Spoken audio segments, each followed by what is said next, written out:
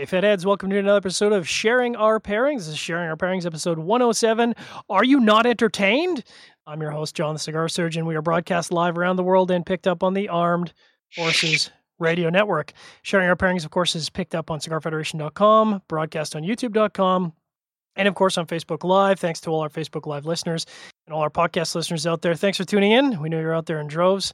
Sharing Our Pairings is sponsored by Gurkha Cigars. More about that later. I'm joined, as always, by my co-host, Trippy Trent. Trippy, what's going on in this lovely Wednesday evening? Not much. Ready to have a probably extra long show with these big old things. Big old things. And, of course, we are joined by our very special guest tonight, Barry Stein from the Cigar Authority. Barry, thanks so much for being on our show. Gentlemen, thank you for having me. Life is grand here in New Hampshire. The cold weather is finally broken. Yay! 94 degrees today, and it's like being back home in Miami. Oh, wow. Now, isn't that kind of on the warm side for New Hampshire this early in the season? Everybody around me is dying, but I'm the fat guy that loves heat. So bring it on. Bring it on. Back in Miami. Yeah, I always get that when I travel to NICA. Everyone says, isn't the heat a little bit too much? And it's like, no, man. Like, and of course, you got those section of people that always want the cold. I am not the section of people that want cold. I always say, bring on the heat. I'll take heat over cold any day. You and I are in the same boat. Absolutely. Yep, I'm the same way. So, of course, if you're tuned in live, you are checking out us smoking some large, very large cigars, and we'll get into that in just a second. We are, of course, doing pairing, which is what our show is all about. And tonight we're pairing the Asylum 13, and we'll do a little round table as we go around. I'm smoking the 80, which is the monstrous 6x80. Extra specially large because I'm not an overly big dude. Trip, what are you smoking within the Vitola I have size? got the same blend. It is the 7x70. And Barry? I'm going the route of a cigar that was released for Tobacconists Association of America members, the Asylum 13 TAA, which measures 7x70, but it happens to be box press. I'd be lying if I said I wasn't jealous because... and Barry, I know you, and we'll get into this actually right now, because I know we've talked at length offline about big ring gauge, small ring gauge, and I've heard, I wish I could remember so I could do proper attribution, there's a person in the industry that says Lancero is the best Vitola that never sells. And of course, big ring gauge stuff does sell, and you know that very well from being on the retail end of things. It does, but I happen to love Lanceros and Coronas, and my boss pretty much refuses to order them because they don't sell. The 70 and 80 ring gauges have caught on at craze. I mean, I think the 6x60 is the number 3 selling Vitola in the U.S. right now. I wouldn't doubt it. It's not my cup of tea. I don't like the filler to wrapper ratio, but I'm actually digging the box press 7x70, so go figure. Yeah, I was kind of saying before we went live, and and no disrespect to Asylum because they make great cigars, but I am loath to enjoy a large ring gauge cigar, and I'm loath to admit that this behemoth, this 6x80, is actually a pretty good cigar, and no doubt the fact that it's using all Nicaraguan tobacco, but it's actually they listed as medium to full, and I know everyone on the show tonight kind of smokes well into the full range, and I actually find this sort of smack dab medium. Like, this is not at all sort of the strength buster that I was expecting it to be. Yeah, I would absolutely agree with that. It's much more middle of the road as far as body goes than I was expecting. I was expecting a complete powerhouse. And I've smoked the 60s, the 70s, the 80s, because I'm the guy that wants to smoke everything at least once. Yep. And I find the 7x70 to have a little bit more strength. I'll categorize it as medium plus, and I'll also say it has a little bit more flavor. And my argument for that is always a Cuban sandwich tastes different when it's pressed versus being ham and mustard and pickles when it's not pressed. So it seems like everything's a little bit more intensified once it's compacted. Having been to the source in Cuba and at 3 a.m. when you really desperately need that sandwich cubano, I can assure you and confirm that pressing the sandwich absolutely makes it better. 100%. Oh, so much better. It's almost on a cigar aspect. It almost like all the oils are forced to interact and intermingle, which just enhances the experience. Absolutely. And I mean, I think I like the draw aspect. And, obviously the big thing for me is the comfort factor. When I put this in my mouth, I'm not ashamed to admit that it is embarrassing. It is simply too big for me. And I feel like I'm going to get a letter from my condo board about some obscenity that I'm carrying on in this patio, putting this cigar in my mouth. So I feel like the box press would probably be more my jam. Well, Canada has these strict obscenity laws, don't they? So you might well be breaking some. That's right. I've seen the movie Better Than Chocolate, so I know how it is. You never know. I could get hauled up on charges. Anything's possible. I've got a Nicaraguan flag behind me. I mean, who knows what happens here in Canada? Who knows? But talking a little bit about the brand, and we'll get into sort of big rain gauge cigars here as we go. But of course, it's owned by Tom Lazuka. It's made in Nicaragua by CLE Cigar Company. They have a substantial range going from 4x44 all the way up to an 8x80. Uses a Nicaraguan Habano wrapper, Nicaraguan filler, Nicaraguan binder. And mine actually comes by way of a friend who gave me what he called the large cigar sampler. So I've got quite a number of large, like obscenely large cigars in that sampler, one of which I've already smoked on review. And this is a part of that sampler. And I've got a second one for review, which I'll certainly be addressing. But thank you very much, Will. Wherever you are, I hope you're happy. Is 80 ring gauge the largest cigar you've ever smoked? Yeah, I think by far. I think the next largest I smoked was the not Camacho, the CAO Ape Hanger, which I think is a 7x70 box press. Oh yeah, remember right? I smoked 11x90 on a dare this week. A cigar. Wow. Cigar. The Vitola size is Embra. I mean, that's ridiculous. How long did that take you to smoke? Way too long. But it's a cigar that every bachelor party should have. Yeah, I look forward to that. That'll be a lot of fun for everyone else and not me. Now, did anyone else have a problem? Maybe not you, Barry, because it's a box press. But did anyone else have a problem finding a cutter to cut something this big? I used my Zycar MTX, which did an okay job. I really shaved it. There's not a lot taken off there. I didn't want to mangle it by trying to kind of wrap these tiny scissors around the cap. Giggity. Yeah. I saw where that was going halfway through. You could probably see my brain oh, giggity. On a larger cigar, what I wind up doing is I cut the top and then I trim the sides. So I kind of act like a barber. So, but much to my boss's dismay, I work in the cigar industry, but much to my boss's dismay, 50% of the time I bite the cap. And it's a habit I picked up in Miami. Nobody in Miami carries a cutter, but I was worried that it would look shredded on camera, so I actually used the Lotus Jaws for this one. Nice. Well, I used because I was scrambling and I was looking around. I did not have a cutter big enough. And then I remembered I had the La Gloria Society cutter, which, unfortunately using a La Gloria cutter on not their cigar. But I have to say, great cutter. It was razor sharp. I mean, crazy razor sharp, and ended up making a really nice cut.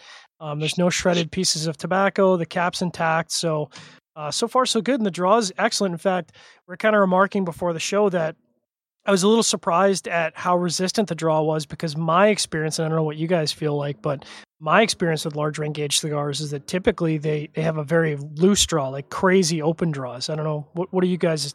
That's typically my experience too. I really expected it to be completely wide open, but it's got what you would call a good draw. And I think that's part of the issue. I mean, not that it's part of the issue, so to say. I think a lot of people are turned on by Bareng cigars because of the value. I mean, you can get a Robusto that's $7.99 at 50 ring gauge, and then you can get the 80 ring gauge at roughly around $9.50, somewhere in that range. So you're almost doubling, not almost double. Well, you're coming close to doubling the ring gauge, but you're only going up $1.50. So I think some companies skimp on their tobacco, where with Asylum, they're actually taking the time to really pack the cigar, so you don't get that drawer issue.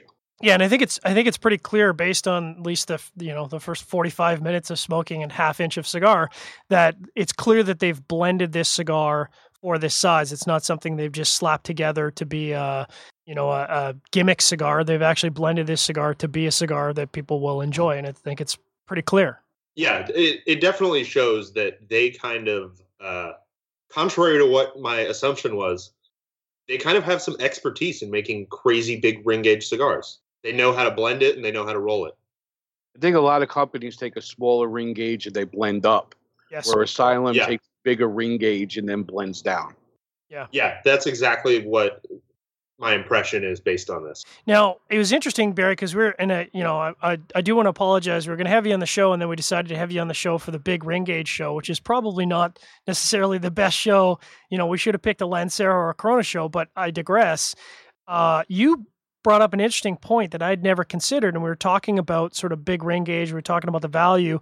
You brought up something that I'd never even considered, which was big ring gauge and big dudes, and I'd never even thought about that before. Yeah, like I said, I like Lanceros, but as a guy that's 6'1", almost 400 pounds, I look a little flamboyant holding a Lancero. Mm. So larger cigar, it's my stature. It's like, some people use a smaller lighter, but I actually use a tabletop lighter as my pocket lighter because I'm a bigger guy. It just looks natural. And plus, all the girls think I'm happy to see them. Which you are, but you also have a lighter in your pocket. No, but I think there's a lot of value to that. And like I said, as being a shorter guy, a smaller guy, I think one of the few mediums in the cigar industry, which is a major outlier, I'd never considered, if you're a big dude, if you're 6 foot plus, 250 plus, you probably do feel pretty silly smoking even a Robusto if you've got big mitts. That's going to look really ridiculous in your hand versus, a 7x70 or larger, which is going to look like a Robusto size cigar in your hands because you're a naturally bigger dude. And I'd never even considered such a thing before. And I think that makes a lot of sense. But I think the primary driving point on the larger ring sizes is value. I think a lot of the cigar smokers aren't like us. And I'll use the cigar term cigar geeks affectionately amongst my friends here. Mm-hmm. But a lot of people look for value. And, they don't want to spend $10 on a Lancero when they can spend, $8 on a cigar that's more than almost triple the size, double the size at least. But it comes down to value. Yeah, I think, we're both from the retail spectrum of things. And, we know for a fact people don't come in and buy Lanceros.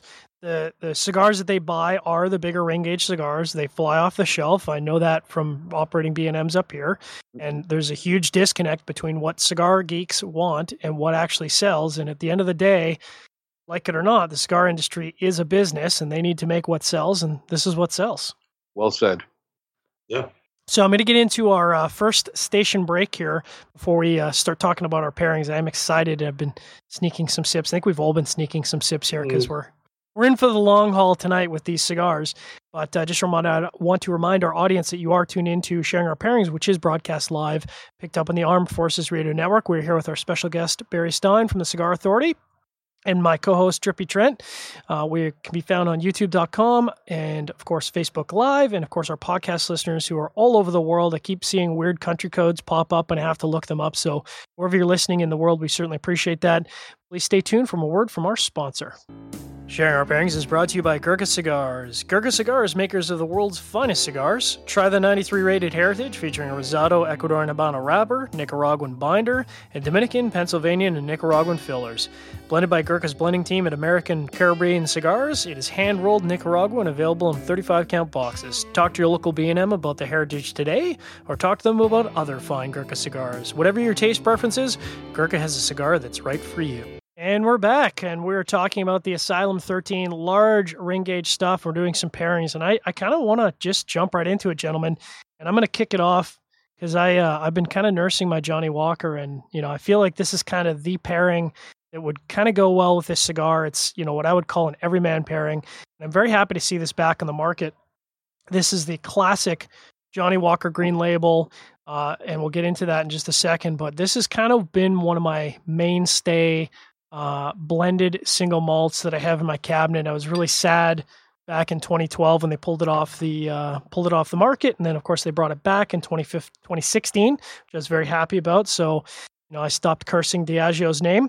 But a little bit about Johnnie Walker because everyone's heard about them, but a lot of people don't know that blended malts and blended whiskeys really comprise over 90% of the whiskey that's sold in the world. So, we're talking about big ring gauge versus Lanceros. There's a lot of crossover in the whiskey industry where guys like me who would drink a aged statement single malt are in the minority. That is not the majority of consumption in the world. The majority of the consumption in the world is, in fact, blended malts and blended whiskeys. Johnnie Walker, to give you a sense of their sales, annually they sell over 170 million liters, which is 44, almost 45 million Freedom gallons in spirit, which is just insanely huge. They started up in 1820. Of course, they have the iconic square bottle. Everyone knows the Johnnie Walker packaging, and the reason they came out with a square bottle, well, fits better on the shelf. You have a round bottle, you have a square bottle, you can fit more bottles on the shelf more neatly. And of course, there's less breakage because your hands fit around it a little bit better than a round bottle. In 1867, they were the first company to introduce what was called a blended whiskey. And they called that the Old Highland whiskey. That was the first blended whiskey. So they kind of introduced blended whiskey to the market, created that niche. And then unfortunately in 2009/2012, they ended up moving from the original facility, which was Kilmarnock, and moved it to the Diageo plants, which were Level, Fife, and Shield Hall, which are all located in Glasgow, no doubt because Glasgow is near the ocean and much easier to ship product out. So undoubtedly, big financial thing. Someone is just messaging the crap out of me. I don't know who that is, but they can ignore me because we're live. So the Green Label discontinued in 2012. It is a blended single malt. What does that mean? Well, that means that all the whiskey that goes into this is in fact single malt whiskey. It's not grain whiskey. All of it has to be minimum 15 years age statement. Undoubtedly, there's stuff in there that's older than 15 years because that's just how it works. But the youngest whiskey, the youngest drop of whiskey in this bottle has to be the minimum age statement, which is 15 years. And it's comprised of Speyside, Highland, Lowland, Island malt. So it's pretty wide range. And they did make a note of saying that the recipe is the same as the original 2012. They didn't go and change the recipe. I'm going to take some sips here. That was a long diatribe, so I'm going to let Trippy talk about his first pairing of the night. All right, so I've got a Japanese whiskey that I had a few months ago. It was right when I got back from Puro Sabor, and I had a cold, so I didn't really get a good read on it. But if you are curious about it, I'll go over it a little bit. I don't want to completely go back over stuff that I've already gone over. I'm going to try to say this again, and I'm going to mess it up. Egashima Akashi. Egashima translates to white oak, and some of the bottles say white oak, some of them don't. And even though it's called white oak, it's not aged in white oak barrels. They were originally a sake producer, and they claim that they were the first distillery that was actually licensed to make whiskey prior to even, was it John Yamazaki was the first one? Yeah, Yamazaki. Usually claims to be the first one.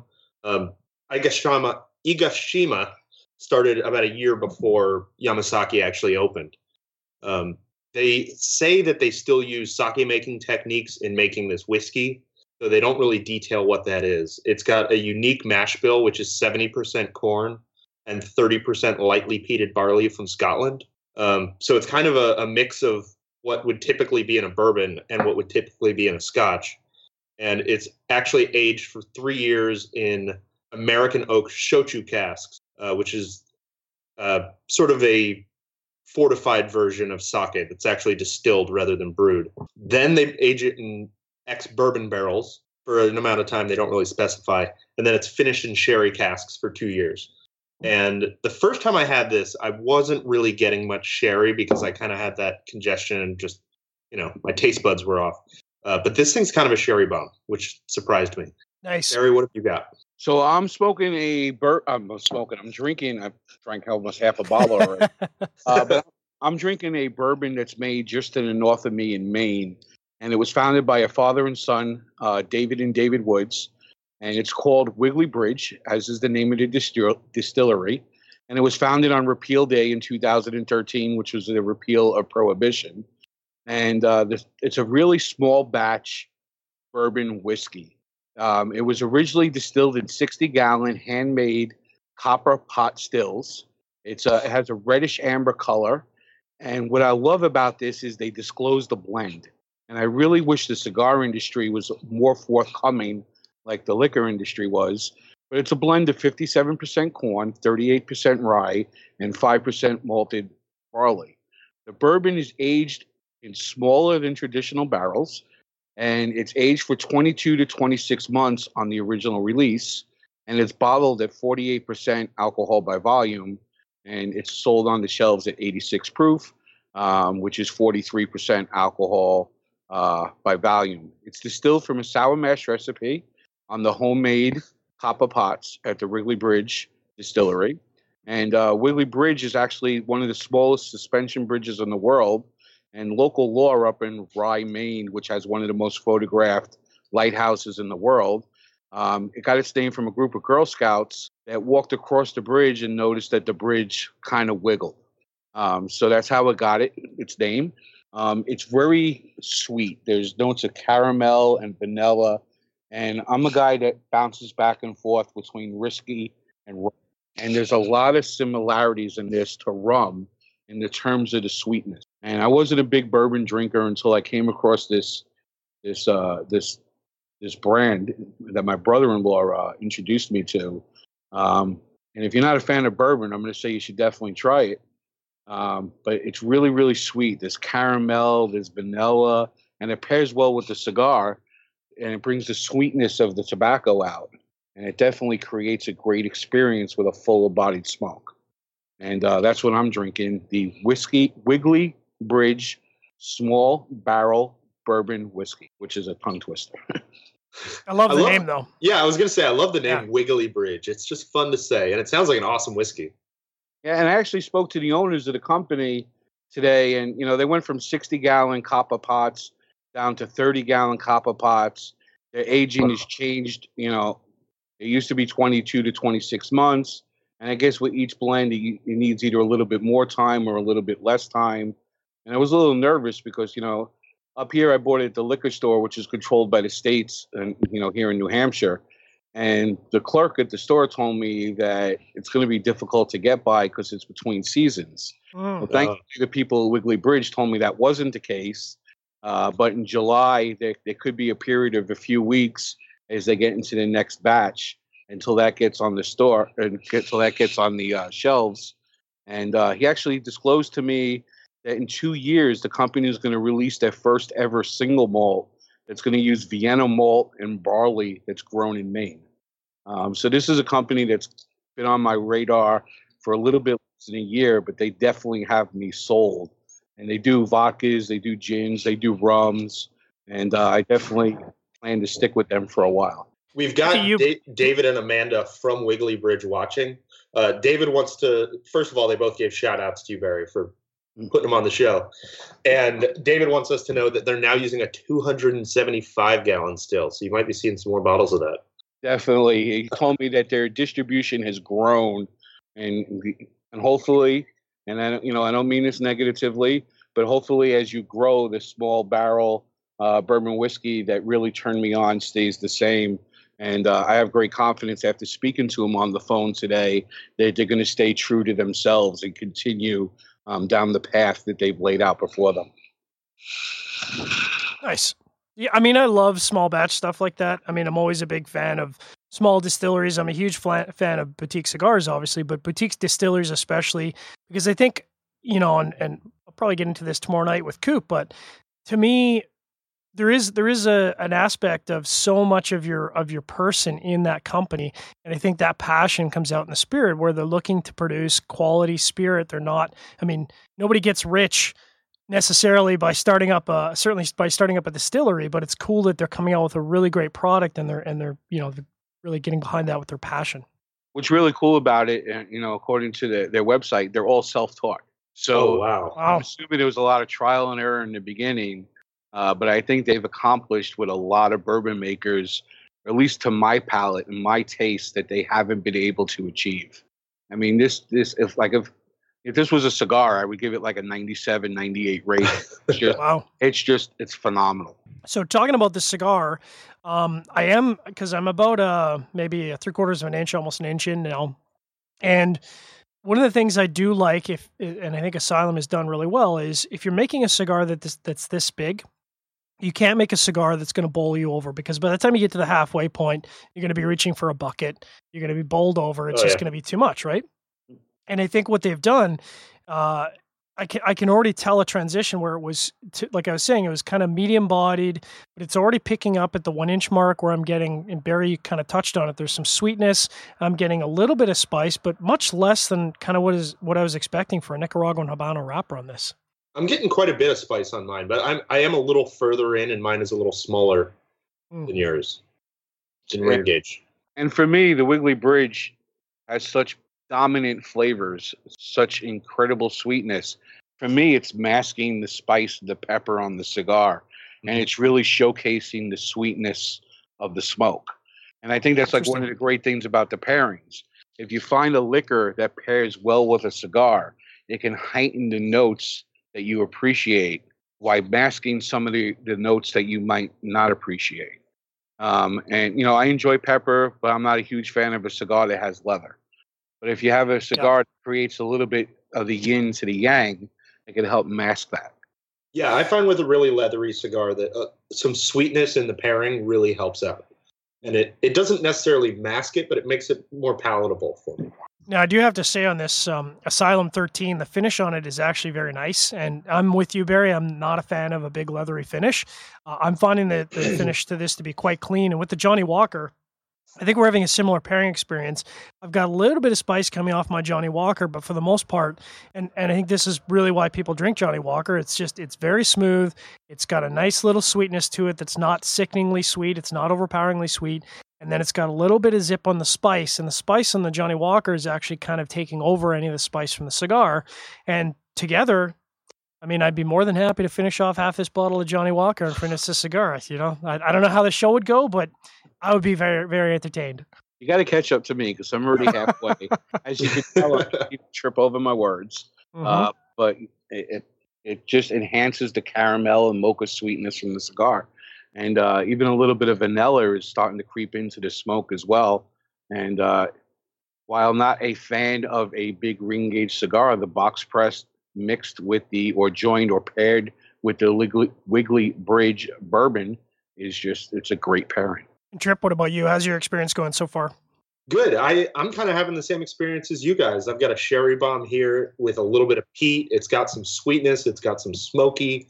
And it just pairs really well with the sweetness and the spice of the cigar. Sounds good to me. Well, we'll take our next station break here and come back. And Barry, you can either switch up to your second or switch up to your second in our third pairing because we're going hard tonight. We got 3 pairings here.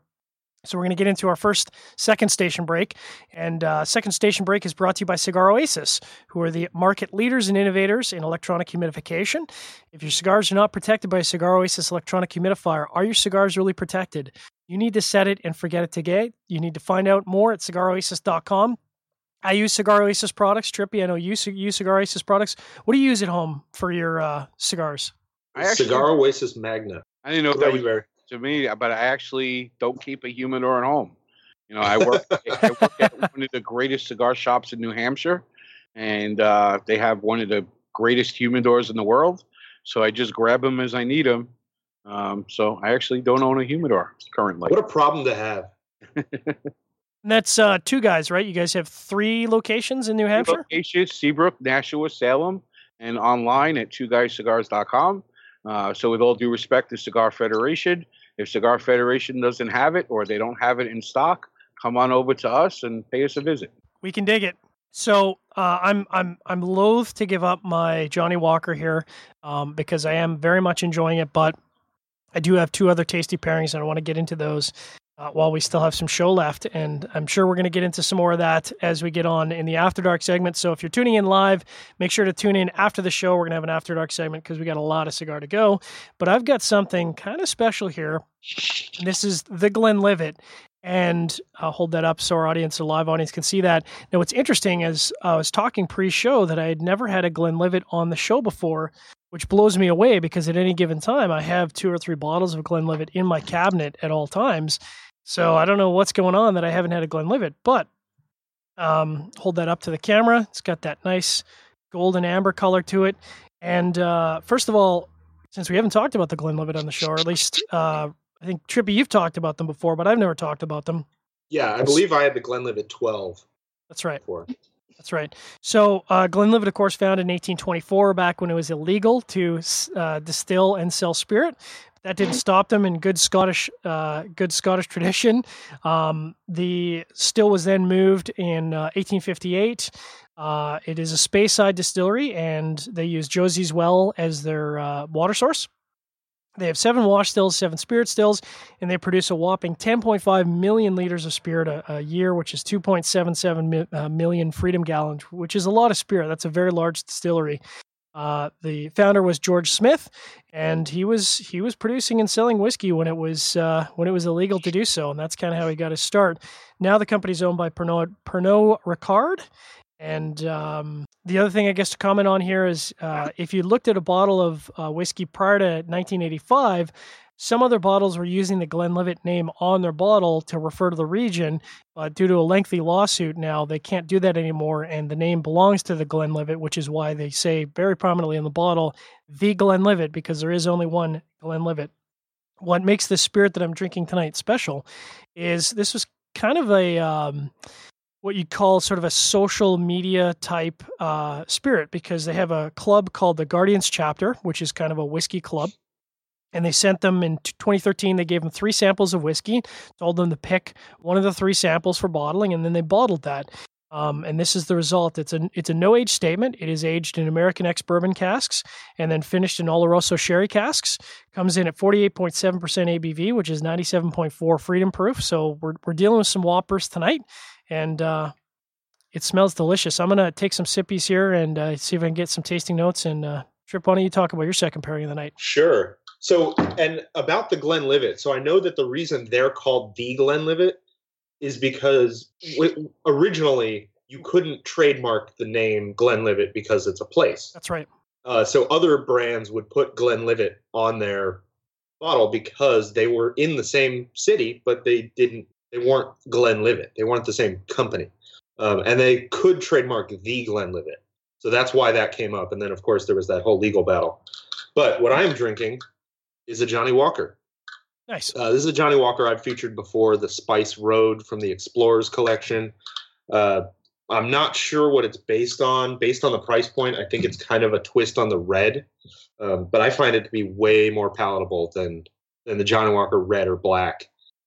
It's, if you haven't heard of the Explorers Club collection, it's stuff that's only available in duty-free shops all around the world.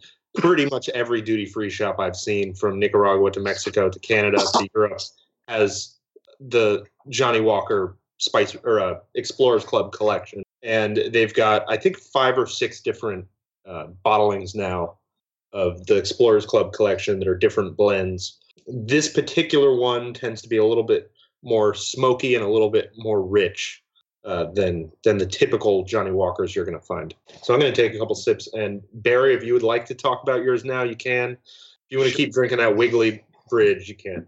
Listening to, well, I'm going to switch over. I'm going to pour myself some Glenfiddich, U.S. exclusive, 14 year, and it's a bourbon barrel reserve.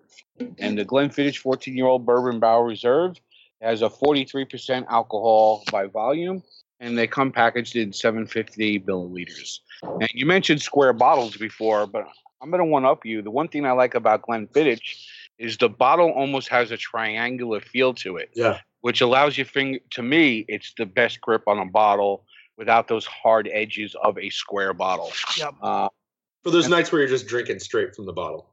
For those nights, it's been nights like that. So the Glenfiddich 14 spends 14 years in ex-bourbon American oak casks, and it's transferred over to a deep charred new American oak barrel. And the result is this rich Scotch, and it has really nice sweet notes of vanilla, a little bit of citrus, and the word that I hate to say, but it has a little bit of synonym, and or as I like to refer to it as cannelle, which is the French word for that spice that I can't pronounce.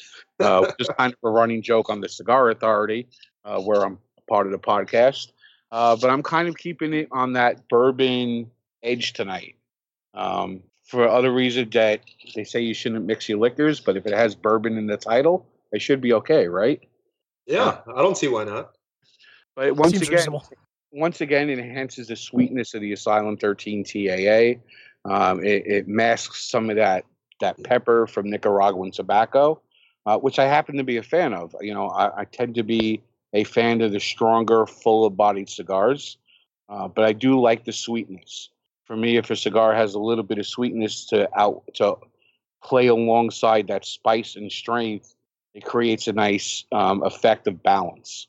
And these two liquors that I've chosen tonight, the Wiggly Bridge Bourbon and the Glenfiddich 14-year-old Bourbon Barrel Reserve, help enhance the sweetness of the cigar.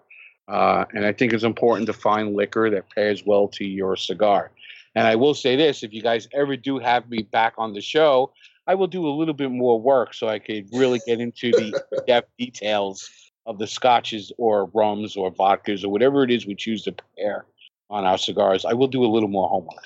Well, we don't expect our guests to nerd out hardcore on the Scotch. We're just happy that you could be on the show, share your pairing experience, and you already broke breaking news in the liquor industry when you're on the show for 15 minutes. So I'd say you're doing pretty good so far.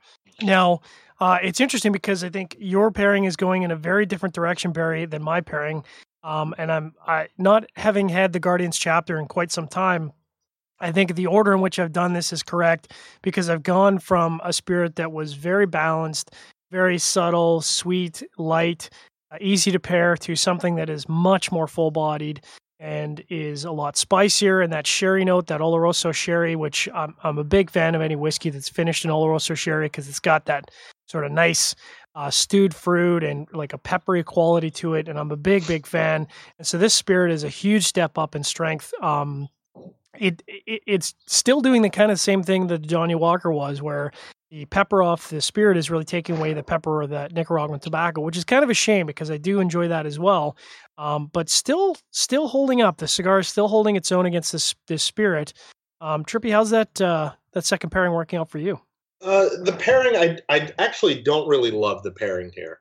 I get kind of there's a lot of good notes in there. There's some like kind of bourbony sweetness and a little bit of smoke kind of flavor, but then there's kind of a sourness that I think kind of makes the cigar taste a little bit sour, which I'm not loving. Is it like a citrusy kind of sour, or is it just like a funk, like dish rag kind of sour? No, it's more like like what you think of when you think of sour mash. Like how some whiskeys, particularly Irish whiskeys, kind of have a little bit of that kind of sour note on the palate. And this Johnny Walker has got that, at least this time. Maybe it's the cigar giving it that sour note. I don't know, but they just don't play together too well. I'm kind of, I don't know if it's tough to gauge the cigar by thirds, but I feel like I'm coming up on the end of the first third of the cigar, and the cigar is continuing to evolve. I'm out of nowhere. I'm kind of getting a little bit of a grassy note, like a sweet grassy note. The pepper is dying down again. I think pretty much because this whiskey is just running over the pepper note. But, I'm again loath to admit it, but this is a good cigar. This is, even at 80 ring gauge, this is enjoyable. And this is probably something I would take golfing with me. I think this is probably a very good cigar for golfing. Yeah, I could see that actually. Well, maybe. I could see the box press version. For me, the major problem with a cigar this big, or a 60 even, is that I can't bite it.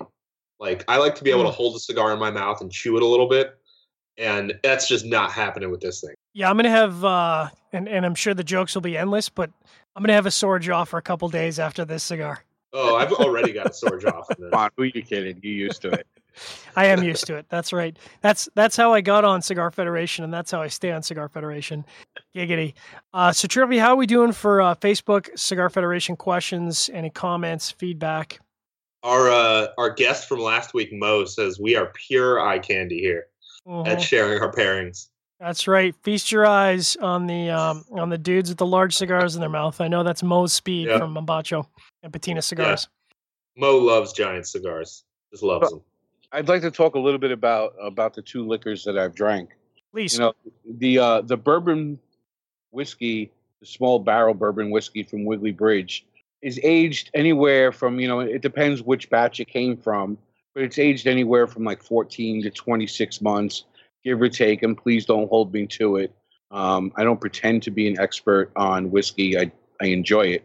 But you're looking at 2 years on the Wiggly Bridge and 14 years on the Glenfiddich. And the difference between the two of them are negligible. They're both bringing sweetness to the table. They're both bringing similar notes. The Wiggly Bridge might have a little bit more of a longer finish, which could be part to due to the less age on the liquor. But if you put the two in front of me, it'd be hard to say which one I like better because they're both complementing the cigar. And I think that's key. And you don't want your liquor to outshine your cigar. You want the two to mesh together. And these two liquors have enough sweetness to it to bring out the sweetness of the tobacco. But it just shows you that aging, even on cigars, some companies, they claim to use 10-year-old wrapper or use a binder that's been aged 6 years. And sometimes age isn't always better. Mm-hmm. To say that it's worse, but 22 months versus 14 years is really not much of a difference. Yeah, that's something we haven't talked about a lot, is that while age statements are good to know, it's not as much of a difference as you would think. If you're tasting the exact same spirit that's been aged 2 years and 18 years, you're going to taste a huge difference. But it's only because of the influence that the aging has on that particular spirit. Yeah, absolutely. I mean, at the end of the day, the spirit is blended whether it's a no age. So I'm of course I am drinking a no age statement, and it's fantastic. And all that means from a Scottish whiskey is that it has to be at least 3 years, but it could have anything in there. It could have a 21-year-old whiskey in there. It could have a 5-year-old whiskey in there. It could be largely comprised of 3-year-old whiskey, but it's very drinkable because at the end of the day, they're putting something together that's meant to be enjoyed. And it's interesting to hear those comments, Barry, because I think, there is a bit of Scotch snobbery in the whiskey snobbery in the world where some people only drink, 12-year, 14-year, or 18-year whiskey. They won't drink a no-age statement whiskey.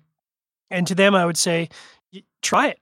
I mean, it's really about what tastes good. It's not about what it says in the bottle. Yeah, the best comparison that I've had personally is the comparison between like a Laphroaig 10 and a Laphroaig 25. Mm-hmm. The 25 and the 18 from Laphroaig, to me, they kind of lose what makes it Laphroaig. It's just not always better having an old whiskey. In movies, you always see the CEO guy plop down the bottle and say, this is a 45-year-old Macallan. And having it older isn't always better. It's different, but not necessarily better. Right. With the Glenfiddich, you got the 12, the 15, and the 18. And 99% of the time I'm at a bar, I'll order the 15. I like the 15 a little bit better than the 12. Oh, that 15 is so good. But I like it astronomically better than the 18. Yeah. Same thing with Johnny Walker Blue. Everybody's like, oh, it's aged 21 years or 20 years or what have you. I think it's 21 years. But only a percentage of the blended whiskey that's in blue has been aged 21 years. Right. There's other portions to that blue that have been aged far less. But because there was 21-year-old aged whiskey in it, they can advertise it as such. So older doesn't always mean better. And talking about the price point, Barry, I'm sure the bottle price on the shelf was pretty substantially different between the Wiggly Bridge and the Glenfiddich 14. Yeah, there was about a 18 to 20% price difference, and that's a lot. You know what? If I had $100 in my pocket, I'd be able to get both bottles. But I would choose the Wiggly Bridge over the Glenfiddich every day of the week. And I'd almost be able to get 2 bottles of the Wiggly Bridge. So, companies can market with the aging and the years and what have you, but that really isn't, to me as a consumer, and as to you, the consumer, that shouldn't be the reason you're buying Scotch. Yeah. And, I don't want to preach, and everybody it's like Jose Blanco said, the best cigar is the cigar you happen to enjoy the most. Mm-hmm. Same thing with Scotch. The best Scotch that you enjoy or the best whiskey that you enjoy is the one that you like. For me, I'd rather save that 18 to 20% and go with Wiggly Bridge any day of the week. I'd say that's a pretty good endorsement from our end. So I'm going to hop into my third whiskey here because it's another one that I'm kind of excited to get on. And this is another special one that I pulled out of the reserves, and this is the Arran.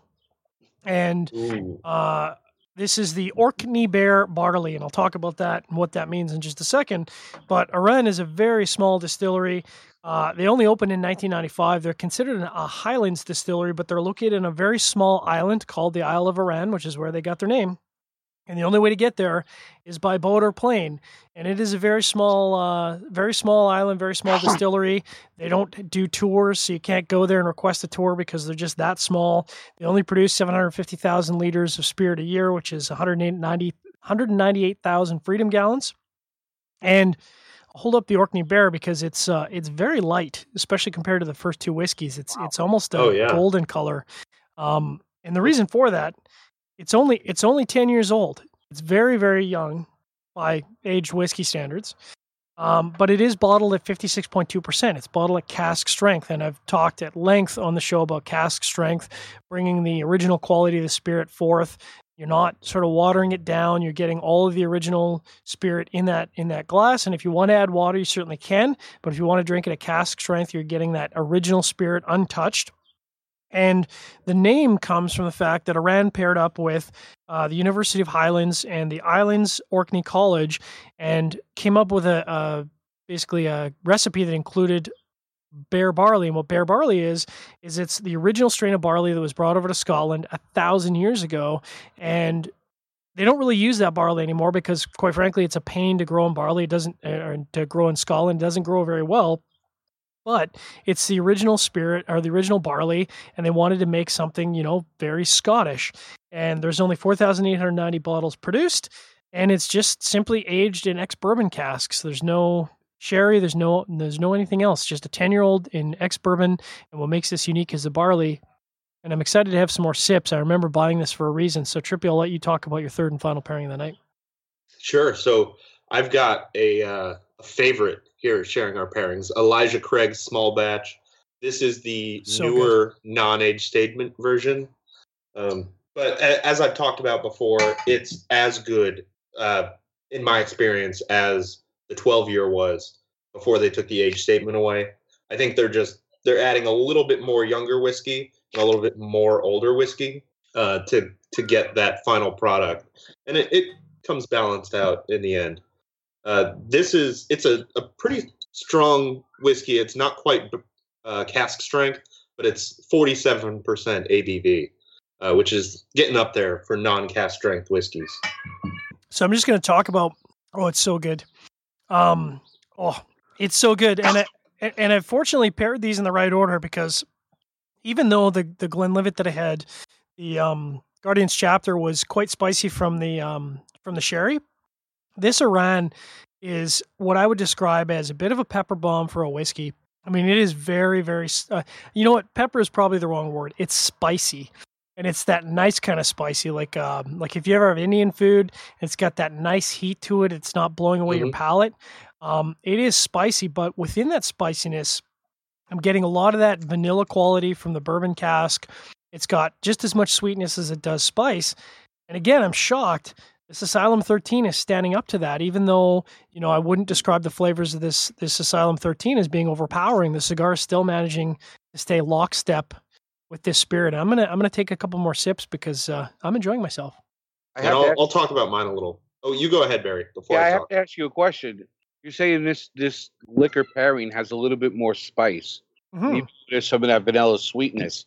How much has it changed your cigar? Some of that spice of the Nicaraguan tobacco starting to shine through? I would say at this point, and we've got an enormous amount of cigar to go here, but where even in the second pairing of the night, I was still getting some of that Habano spiciness that I enjoy through, although very subtly, and it was really causing the sweetness in the tobacco to really stand out. At this point, I would say all of the spiciness of the cigar is just completely gone. Like there's just no spiciness that I can detect in the cigar. But what it is doing, and I think this comes down to contrasting versus complementary, where the sweetness in the whiskey is not overpowering the sweetness in the cigar. So what ends up happening is I reach for the cigar, and what I get is this great sweetness, this rich sweetness from the tobacco that really serves to sort of power down the spiciness of the whiskey. And even though I've kind of started at something that was quite sweet and moved to something that's quite spicy, all three have worked, just in very different ways. That's interesting, because you would think the spice from the liquor would help enhance the spice from the tobacco. Mm-hmm. But you're saying the two of them cancel out, which allows sweetness to really shine. Absolutely. Yep. I'm going to do some retrohales here while Trippy talks about that lovely Elijah Craig. My Elijah Craig. I love Elijah Craig. It's a great bourbon. It is so good. It's such a good bourbon. It starts off with that real sweet vanilla caramel kind of character, but it's got a really dry finish, which is sort of contradictory, but that's how it works on my palate. And I think it works pretty well with the cigar. Maybe not as well as the Akashi that I was drinking a little while ago. But the sweetness, and it's actually got a little bit of kind of a rye spice. I'm not sure how much rye is actually in there, if any. But it's definitely got a little bit of that rye kind of, like you were saying, John, not pepper spice, but kind of maybe red pepper spice. Now, back to what you were asking about with the spiciness there. What's interesting, Barry, and this is probably maybe a good topic for After Dark, but on the palate, on the regular draw, no spiciness whatsoever off the cigar. On the retrohale, on the other hand, exactly what you're describing. The spice in this whiskey is really supercharging the spice on the retrohale. So before, the spice on the retrohale I would describe as medium minus, almost like a light plus, very subtle. Now, the spiciness on the retrohale for this Asylum 13, it's kind of reminding me a little bit of like a Dom Pepin Garcia spiciness, where I wouldn't call it a pepper bomb, but it's a spicy meatball, as they say. Like it has got some zip to it, and this is not a cigar that I would be retrohaling with this whiskey every single draw, because my nose would be completely blown out. I have to ask you something, because over at the Cigar Authority, we talk a lot about retrohaling. Mm-hmm. How often do you retrohale? So it kind of depends on the cigar. I try not to retrohale every draw, because I think that's probably a little too much, and you can kind of overpower your nasal passages.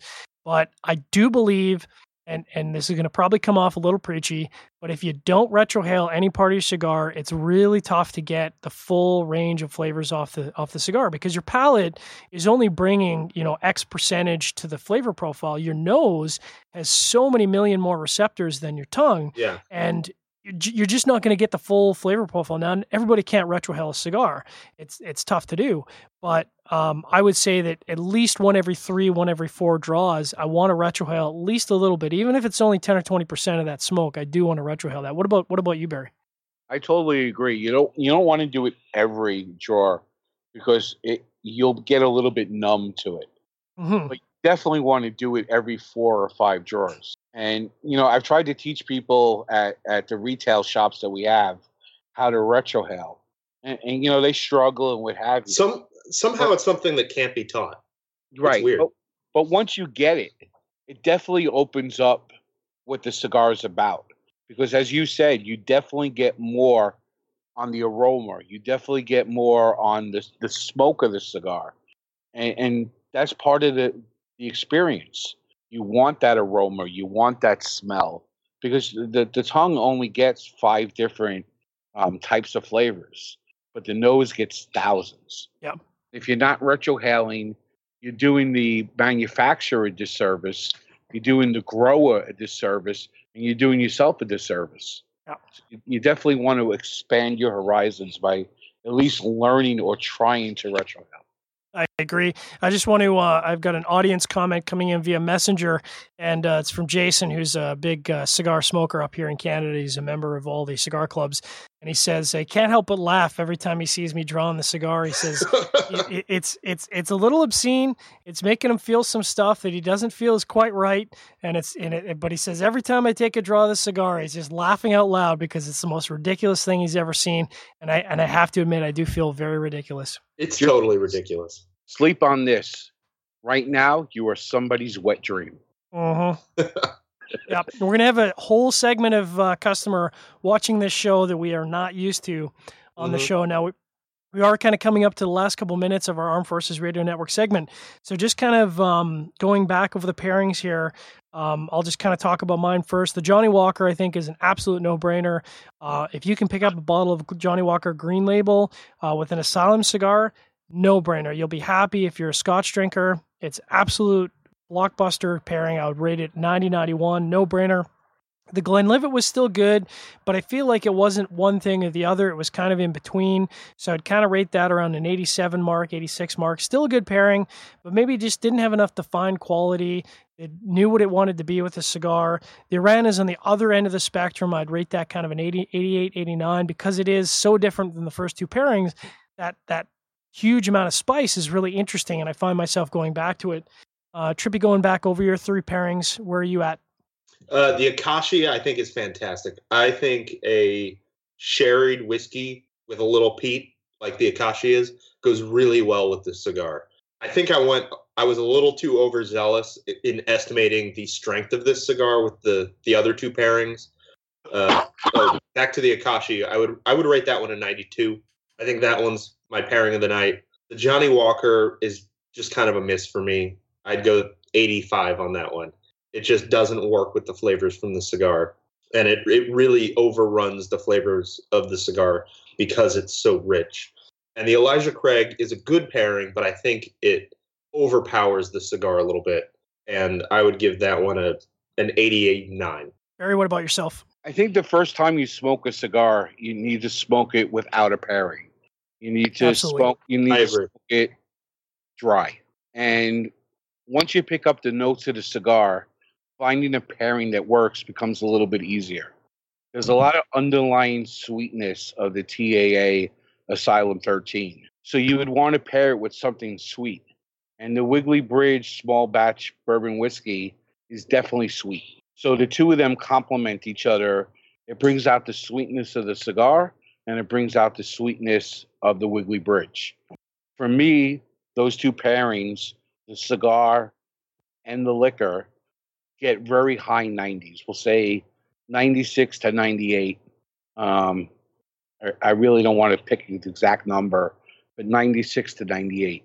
Perfect pairing. Whereas the Glenfiddich, it doesn't have that well-defined sweetness.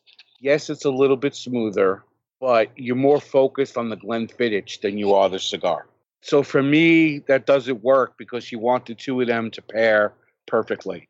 So I'm going to give that like an 88, 89. And on that note, I'm going to say thank you to all the men and women of the armed forces. I thank you for everything you do. I thank you for protecting our countries, no matter which country flag you're wearing on your arm. And with that, enjoy your smokes. And before we wrap up our Armed Forces Radio Network segment, Barry, tell everyone where they can find you on social media and where they can find the Cigar Authority and the Cigar Authority podcast. They can find me on Twitter at Barry2Guys. They can find me on Instagram as the Cigar Authority.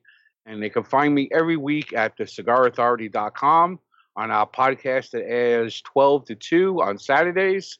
And we offer reviews almost daily. I'd say 99% daily. And we look forward to hearing from you. And when you can't find it at Cigar Federation, please take a look at twoguyscigars.com. And I look forward to seeing you soon. Nice. And we want to remind our audience, our live audience, you can remain on the show. We've got our After Dark segment coming up right after this. But as Barry said, we do want to thank all our Armed Forces Radio Network listeners that are out there, wherever you're stationed in the world, whatever flag you have on your shoulder. You guys are built to do things we are not built to do. We appreciate you out there protecting our freedoms. Hope you have a chance to enjoy an Asylum cigar. Stay safe. Have a great weekend. And as we say on Sharing Our Pairings, we want you to drink better, but drink less. God bless and get home safe. All right. And this is our After Dark segment where we can just wax poetic, get ourselves into big trouble. I mean, we've been smoking now for like near an hour and 45 minutes. And I swear I'm not even at the halfway point of this cigar yet. I'm a little past the halfway point, but it's still like, this thing's going to last forever. I mean, every time somebody's, because we had somebody in the chat room prior to the show talk about smoking Big Ring Age, and I'm going to throw him under the bus. Not by name, but I'm going to throw him under the bus.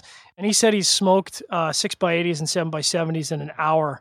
And I just thought, my God, man, how could you even I cannot imagine smoking something this big in an hour because I don't see how you could power through it. one of the most important things is keeping a cigar cool. Absolutely. That's why you want to keep the ash on the cigar. It helps create a filter, helps keep the cigar cool. If you're smoking a cigar too fast, you're heating up the tobacco inside. Yep. And if you're heating up the tobacco inside, you're not getting the flavors and the nuances that the blender wanted you to achieve. Yep. So you're kind of doing a disservice to every aspect of the cigar. You, the grower, the blender, slow down. Life moves fast. And enjoy it once in a while. Yeah, I think a lot of people who, there's a lot of people who say, how did so-and-so get that note out of that cigar? I don't understand how anyone could taste that in a cigar. And I think people that think that way, that don't understand how you could get any nuance, those people are either smoking too fast, not retrohaling, or both. And I had a conversation with Chuck Morrison, who's the producer at the Cigar Authority. And, he never really grasped the flavors that I got. And he never really grasped the flavors, excuse me for lowering the camera. But he never really grasped it. And the best way, or the best success I've had, is when you have the smoke in your mouth, try making a chewing motion. And that chewing motion will open your mind, and it will create, some of those flavors. And it worked for him this past Saturday on our show.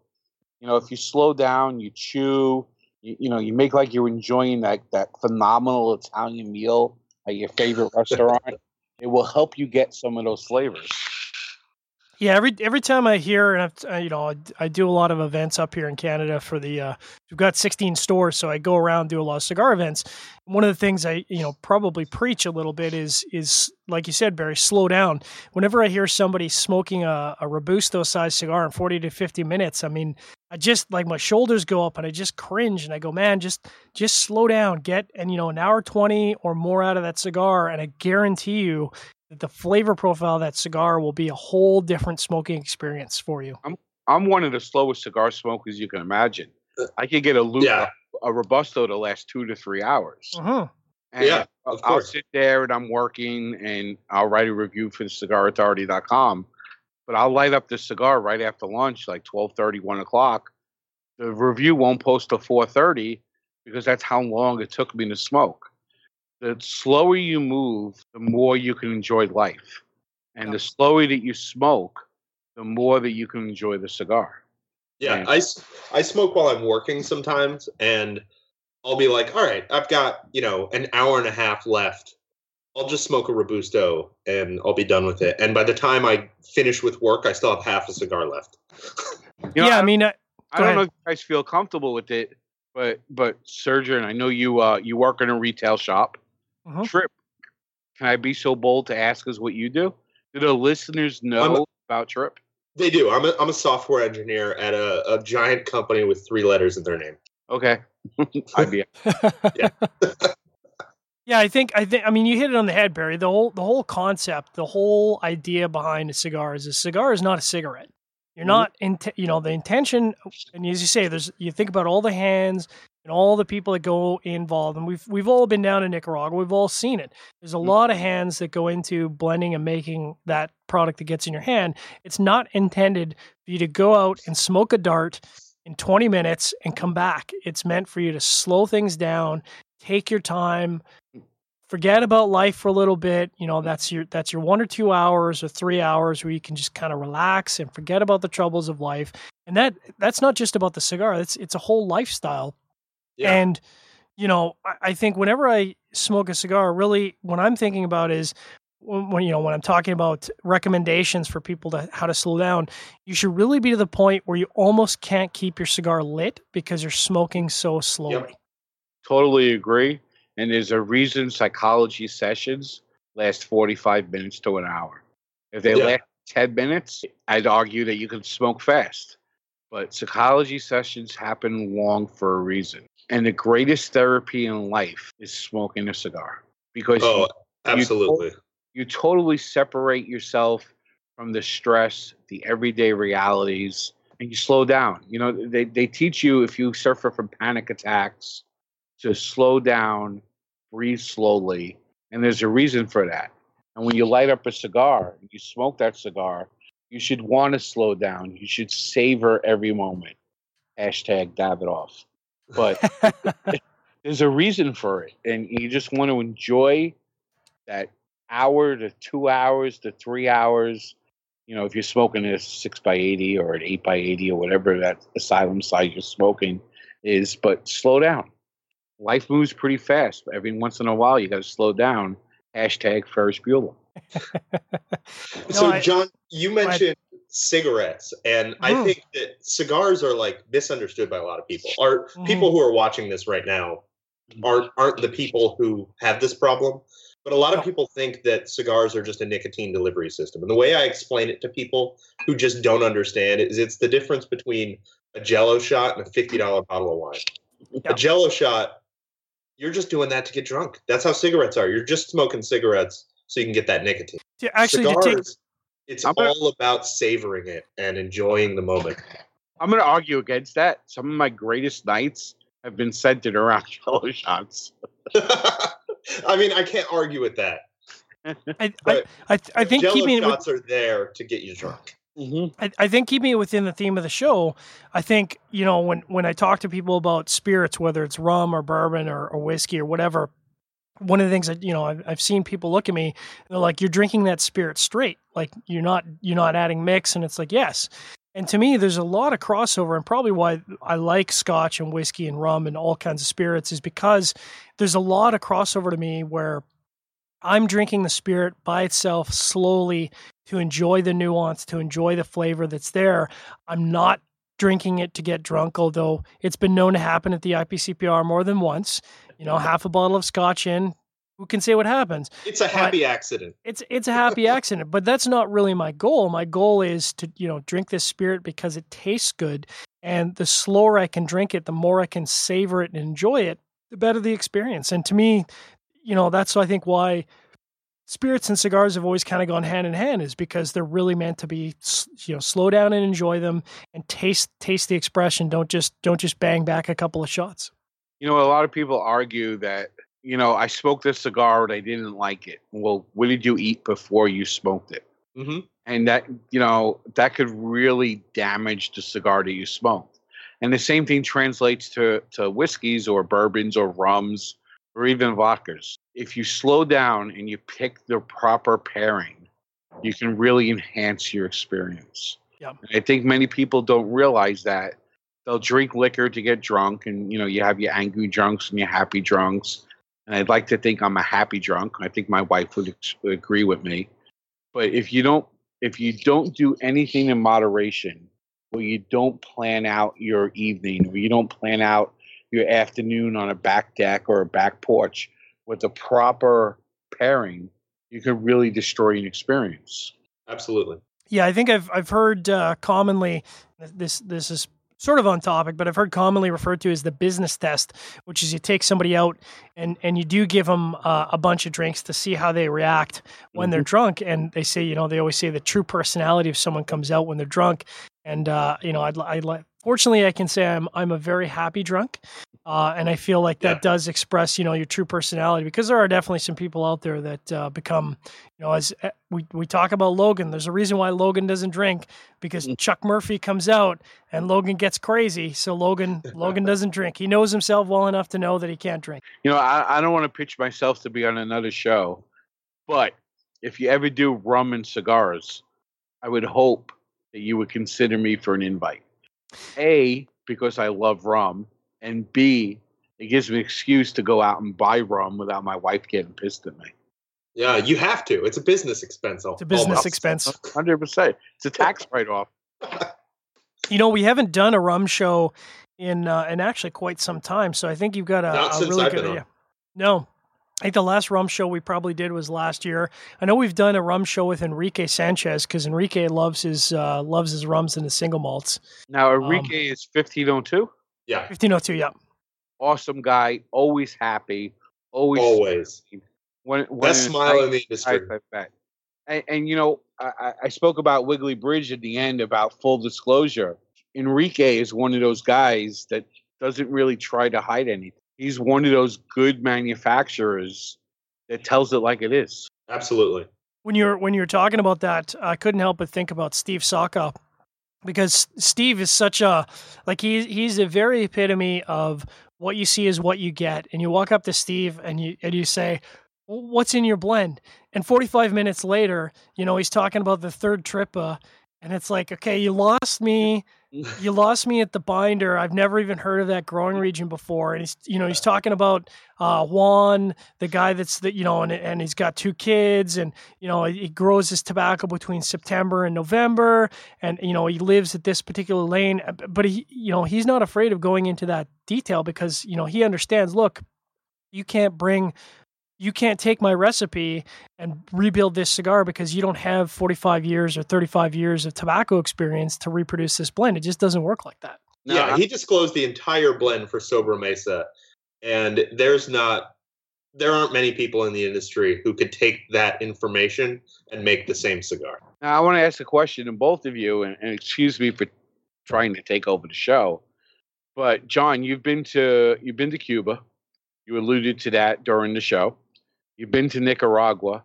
I'm going to assume you've been to the Dominican Republic? I have not been to the Dominican Republic, and I've not been to Honduras, although I had an opportunity to go down to Honduras a month ago, but I got the talk, the talk from the fiance, which was, how many times to Central America too much? How many times in a year do you need to go down to Central America? And I said, now, is that an actual question or is that a rhetorical question? Because if you want an actual answer, the answer is every month. But I see where you're going with this. So, no, unfortunately, I haven't had the opportunity. Well, I have had the opportunity, but I haven't been down to the Dominican Republic just yet. Now, Trip, I'm going to bounce to you. What countries have you been to? Just Nicaragua. Okay. I've been several times. I've been to the Dominican Republic. I've been to Nicaragua. And the reason why I was going to this question was I was going to ask you what cigar making country you like the best. And I enjoyed the hospitality of the Dominican Republic above and beyond. But there was something about Nicaragua with the horse-drawn carts. It felt like you were stepping back into the late 1800s to late 1900s. But the fact that you haven't been to the Dominican Republic or Trip, and I don't any disrespect, you've only been to Nicaragua. How has this affected what you smoke? Do you find yourself smoking? And I know Surgeon or John or whatever you've known by on this show. I know you've been to Cuba and you've been to Nicaragua, and Canada sells both Cuban, Dominican, Honduran, Nicaraguan cigars. So I'm going to start with John. What cigars do you feel drawn to, and how much is that related to the countries you've been to? So I have 2 answers to that. And the first answer is I smoke cigars for the same reason that I drink scotch, and it's flavor. And I do have to say that I have a Nicaraguan bias. I find that overall, and I do find I have to fight myself when I'm doing a review because I do have an ingrained bias where I tend to gravitate towards Nicaraguan tobacco. I find for me, Nicaraguan tobacco runs the entire gamut of the flavor range, and I don't necessarily find which isn't to say that I don't like Dominican cigars, because we were just talking about that last episode, but I do like Dominican cigars, but I find the Dominican cigar has to be sort of the top echelon of what Dominican tobacco is versus a Nicaraguan tobacco, where I find I just naturally find more Nicaraguan cigars meet my palate, if that makes sense. And the second part to that is, and I'm, we're on the After Dark, so we can kind of wax poetic all night as I ash all over myself. But there was a great lesson that I was taught from Hamlet Paredes, who's now with Rocky Patel. Awesome guy. And when I was in Cuba for the first time, many, many years ago, I was sort of very touristy in Cuba and kind of overwhelmed by everything I was seeing, and just kind of, all over the place, and just kind of, I don't know, almost too much overload. And I remember Hamlet sat me down. He says, you know what your problem is, John? I said, no, Hamlet, tell me what my problem is. He says, the problem is you have your Canadian head on right now. And what you need to do is you need to unscrew your Canadian head. And he made this motion. You need to put it on a shelf. You need to take your Cuban head. You need to put your Cuban head on. You need to screw that on. You need to get your Cuban head. And it probably took me, I would say, the better part of 2 days before I really grasped what he was saying. But it was a total lifestyle change to get out of the concept of I need to be here at this time, or I need to have a meeting at this particular time, or we need to be at lunch at 1:00. None of that matters in Cuba. Really, none of that matters in Nicaragua. It's a very similar mentality. Yeah. You just go there, unscrew your Canadian head or American head, screw on your Nicaraguan or Cuban head, and just chill out. Let's just call it your Central American head. Central American head. I mean, it seems to apply for basically everywhere from Mexico down to South America. See, now I've been to the Dominican Republic. I've been to Nicaragua. I like the old school Nicaraguan feel. And I've gravitated to Nicaraguan cigars prior to going to Nicaragua. But I feel as if after I've been to Nicaragua, I have more of a love affair with Nicaraguan cigars, which leads me to really the basis of this question. And it kind of ties into the whole social media thing. If you look at cigar manufacturers, there are far more people involved on social media that have a Nicaraguan base than Dominican Republic. Oh, that's absolutely true. And I wonder how much of that affects the social media, for lack of a better word, and I don't mean to offend anybody, but how much of that creates bias. I look at some of my really good friends that I've made since I moved to here in New Hampshire, and I don't want to call them out by name, but they're so big into Nicaragua because of the social media aspect of people who make cigars in Nicaragua. So I'm curious to your feel how much that dictates personal preference. For me, I don't think that made a big difference. So for me, like the light bulb moment with cigars for me, I walked into the Davidoff store in New York City, one of the Davidoff stores. It was the one at I don't remember the name of the street, but it's near the UN. I think that shop is closed now. Well, Cigar Inn is on 53rd and 2nd, and the UN is on 42nd and 1st. Well, this was a Davidoff shop. It was one of the old Davidoff stores. So that would be 54th and Madison, and it's still there. It might have been Columbus Circle. Is that where there used to be a Davidoff shop? Yeah, there was one there. I wouldn't really call that local to UN, and I don't mean any disrespect by that. I may have just been thinking Columbus Circle, and for some reason that triggered but they shut that down. They shut that down for a while, and they rebuilt it, refocused it, but it's there again. Okay. So I remember walking in there, and I bought a Don Pepin Blue Label back when they had it was like a purple label. It wasn't blue Great at all. Cigar. Yep. And that cigar was the moment where I was like, okay, I'm into cigars now. I'm an official cigar geek now. And that was the moment that I really got into cigars. And for me, Nicaraguan cigars have always been where my palate has gravitated towards. And going to Nicaragua several times has only solidified that. See, I'm going to agree with that, because for me, that moment was hanging out in Cigar Inn in New York City, and there's a mural around the store painted by an artist. And when you walk into Cigar Inn, the fourth person on the mural happens to be me, which is it's freaking cool that I was painted by an artist. But I went to an event, and it was an event with Miami Cigar, Don Pepin, Eddie Ortega, and may he rest in peace, Gary Arst. And I had just started a blog at that time called thecigarsmoker.com, which still exists. Most of the reviews are by me, but they've been changed, and we'll leave it alone at that. But everybody at that event made sure they were going to speak to me. Don Pepin Garcia, who barely spoke a word of English, made sure that he found the way to speak to me through a translator. Nestor Miranda found his way to speak to me, and that would super nice guy, right? And that would turn into a job marketing for Miami Cigar. And Eddie Ortega and Eric Espinosa both made sure that I felt, important. And because of that, to this day, and much to my boss's dismay, I love Nicaraguan cigars. I love that cigar celebrity. But in the grand scheme of things, where, cigar smokers are what, 2% of the population? Yeah. And actually, Dave did that great. You remember? Well, and Dave did that great breakdown of the actual number of cigar smokers, like an actual count of premium cigar smokers and regular buyers.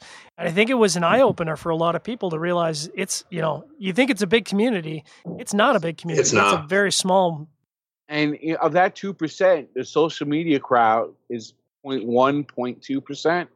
Because of how important they made me feel to this day. And I started smoking in 1998. So we're now talking 19 years. I still gravitate to Nicaraguan cigars. But in the grand scheme of cigar manufacturers, we're just a grain of sand. Yeah. I smoked a cigar last week by Aladino. And if you say Aladino to many social media people, they're not going to know what that cigar is. Mm-hmm. Not going to know who, Julio Arroyo is. And they're not going to even know maybe who even Christian Arroyo is. And I think so many of the social media people are missing a lot of great cigars because they're so into the Caldwells. They're so into the Pete Johnson. They're so into, even though Eddie Ortega, and I love him to death, he's not relevant anymore. But, the old school cigar smoker was into the Eddie Ortega or the Eric Espinosa. They're missing out on a lot of great cigars. And it's kind of a shame. Because when I started smoking in 1998, there were no cigar celebrities. Yeah. You weren't reaching for that dirty rat because of Jonathan Drew. I mean, Pete Johnson was like the first real cigar celebrity that I knew of, at least. Right. And Pete Johnson, I used to hang out at Cigar Inn in New York City, and I hung out there one night till 10 o'clock at night, and he said, I'm going to come. I'm going to hang out with you. At 10 o'clock, I went home. At 10:40, I was home. At 11 o'clock, he sends me a message through Twitter. Hey, I'm at Cigar Inn. Where's Barry from a cigarsmoker.com? Well, I got out of my pajamas. I threw on clothes, and I ran back to Cigar Inn just to hang out with Pete Johnson. And to this day, I'm a Pete Johnson fan because he went that extra mile. But it's a shame that people that listen to, and no disrespect to you guys, but people who listen to Sharing Our Pairings, or people who listen to Cigar Coop, or people who listen to the CigarAuthority.com, they're so into these geek smokes. Yeah. So cigars out there that aren't on the radar. And I don't know about you guys, but it disappoints me. Have either one of you smoked cigars that you think are so good, but because they lack that cigar celebrity, it doesn't catch on? Cigar celebrity. I think so first of all, I think, and there's kind of two things to that for me. The first is, I think one of the great things about being a cigar, quote unquote blogger, which I think has taken on a bit of a negative connotation over the years. Right. But I think one of the great things about that is the ability to try and challenge your palate to try products you wouldn't otherwise try. And when you're talking about cigars you've never tried before, I think one of the ones that immediately come to mind is Danny Vasquez's The Voyage, the Barbacoa. Oh man! And that was a cigar. My friend Bo is huge into that. And so I tried it. I try to do it as blind as possible prior to a review. So I don't read. Where the origin of the cigar is, what the tobaccos are. You're always going to have ingrained bias. So I try not to find out whether it's Nicaragua, Dominican, whatever. And that was a great example of a cigar brand new to the market, had no prior experience with it whatsoever. And I was just completely floored by how great it was. And then when I started reading it, I'm like, this is his first release. And I'm like, this can't possibly be your first release because this is like a third-year release from an established cigar company, but this is his first cigar release. And I absolutely love finding cigars that I've never tried before that are excellent and probably maybe a brand that somebody else wouldn't try because there's all these great cigars on the shelf already. There's Padrones, there's Ashtons, there's Arturo Fuentes, but you can move outside of your comfort zone and try this other cigar that's excellent. And I think the second aspect to that, which we probably all deal with all the time when we're talking about reviews, is the toughest time I have as a guy is separating the personality from the product. And we've all been on the receiving end, or at least I know I've been on the receiving end of an angry telephone call where it says, "So why do you hate me?" And what do you mean, why do I hate you? Well, you rated my cigar an 86. I mean, your cigar was good, but, you know, it wasn't a Padron 1926. Like, I'm sorry. It's just my opinion. I'm just one guy.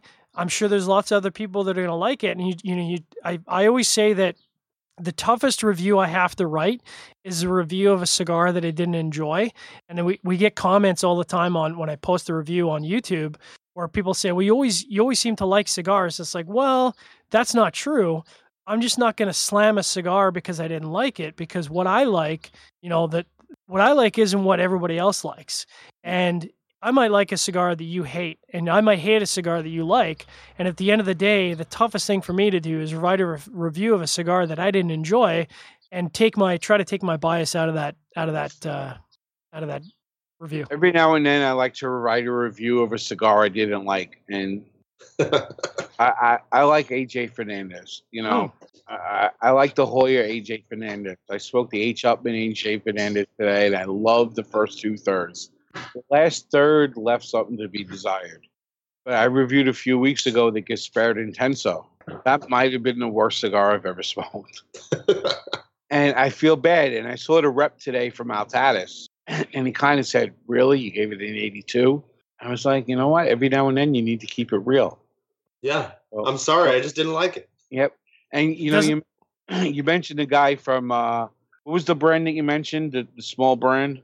Baracoa, yeah, Danny Vasquez. Danny Vasquez. Danny Vasquez makes the cigars at La Aurora. Mm-hmm. And La Aurora doesn't get a lot of love. And you have the Guillermo Leon signature. You have the 107. They've reintroduced the Cameroon and the Connecticut. And because it doesn't have a social media following, doesn't get the love it deserves. The Cameroon and Connecticut, and maybe I'm a little bit biased because I work for Miami Cigar, and Miami Cigar distributes La Aurora. But at $5.50 a cigar, I challenge you to find a cigar that's $5 or $5.50 that might be better. And unfortunately, the social media crowd just lets the cigar celebrity dictate what's good. So we've actually got a viewer question from Todd Hagen, be good. It's actually a guy that I know personally. We're in trouble already. Back when I lived in Connecticut. Well, no, it's a softball question. What would you recommend for somebody who's never smoked a cigar? He started watching because we're friends on Facebook, and he wants to know what each of us would recommend. You know what? I'm gonna go first. Please do.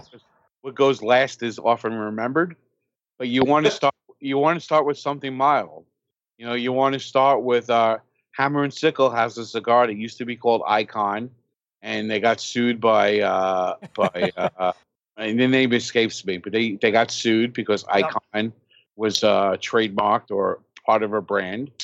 So they got sued, and they decided, since they were in violation of a trademark, we're going to rename the cigar Trademark. I love it. Which is an absolute great, screw you moment. It's genius. Yeah. But you want to start with something mild. You want to start with Hammer and Sickle Trademark. A two guys exclusive. You want to start, something like Garofalo, Connecticut.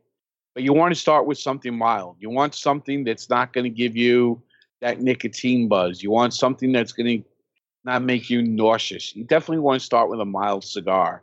And as you expand your palate, then you want to expand the strength. And that's my opinion. That reminds me of the first time I ever smoked a spicy cigar.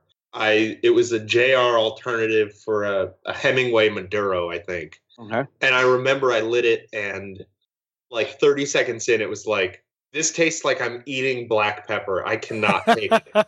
And I put it out, and now I'm like, I crave that kind of black pepper spice. I think I would recommend something that you can buy anywhere is a Romeo Julieta, not the Reserva Real, the 1875. The Bully. The Bully, yeah.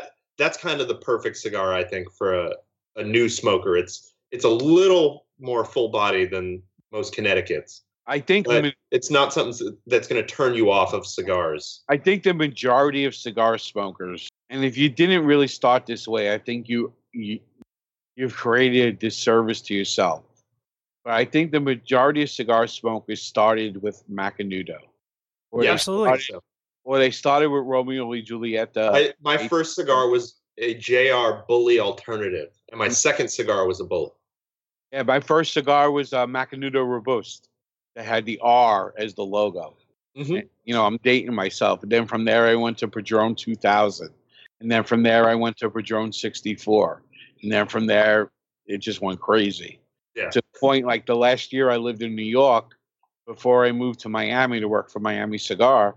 And from Miami Cigar to Two Guys. But my last year in New York, I spent $17,000 on cigars. And I told my accountant, hey, I have cigarsmoker.com, which translated into cigarauthority.com, but I want to write this off. And he looked at me and he's like, there's no way the IRS is going to let you write off $17,000 in cigars. Yeah. But and Todd just commented and said, what about White Owl? No. Todd, stay away. no, You want a handmade cigar. Premium hand. A premium handmade cigar. Don't go into the gas station and buy a cigar. Go to I know where you live. Go to Archway. Tell them you've never smoked a cigar and you want to know what to try. I think they have Romeo y Julietas. They probably don't have Hammer and Sickle, but they might. Yep. It's been 8 years since I've been there. the key is if you live in an area that has an established cigar shop that's been there for a while. There you go. Go to Buttheads in Danbury, Todd. Yeah, I'm not going to go there. But you want to go to a cigar shop that's established. Yeah. And they're established for a reason. And you want to go into them and say, hey, I'm a new cigar smoker. I'm curious, with the whole thing around cigars is if a cigar shop has been there for 10, 15, 20, 30, 50 years, they're there for a reason. Yeah. And you know what? They're there for a reason, and you can trust them with, hey, I'm new to cigars. You know what? If a person walks into Two Guys or a person calls in Cigar Federation, they're not going to tell them, hey, you know what? You want to try a super strong cigar, a Sober Mesa. They're going to introduce you to something a little bit mild, something that has a lot of flavor. So the key is to go to an established cigar shop. I would absolutely echo your original statement, Barry, that, because and it's kind of funny. I got a couple stories to tell, but absolutely when I'm talking to a new smoker, Connecticut Shade is where I immediately land. Mm-hmm. And something, what's that? You got to go there. You got to go there because number one, you want to make sure that they enjoy the experience and that, the strength of the cigar and the flavor profile of the cigar is not going to overwhelm them. You don't want to turn, how many times have you guys heard a story of a guy who says, I tried a cigar once when I was getting drunk and I puked. And it's because you were trying a cigar that was too strong while you were drunk and you've ruined yourself in cigars. And it's so tough to take a guy like that and bring him back into the cigar fold. So, first of all, I say, make sure to take your time and enjoy it. But a Connecticut Shade cigar is absolutely the way to start. And there's so many, we talk about the cigar geekery and so many of us talk about smoking in the medium full to full category.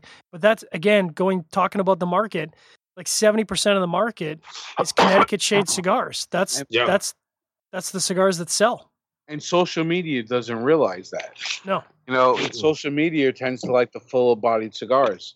I often tell the story. The first time I ever had a cigar, I was 13 years old.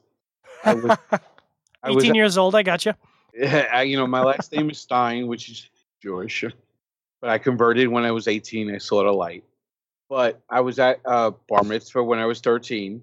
And they handed out cigars to all the adults. I told my dad, I want to try a cigar. Let me try a cigar. So he says, you know what? I'm going to teach you a lesson. I'm going to let you try a cigar. I lit up the cigar. I smoked the cigar. It wouldn't surprise me if somebody from Disney was at the event because I turned green. So in my mind, this is where Shrek was created. And if you take a 25-year-old or 30-year-old and you introduce them cigars and you introduce them, hey, you know what you want to try? You want to try a Liga Privada.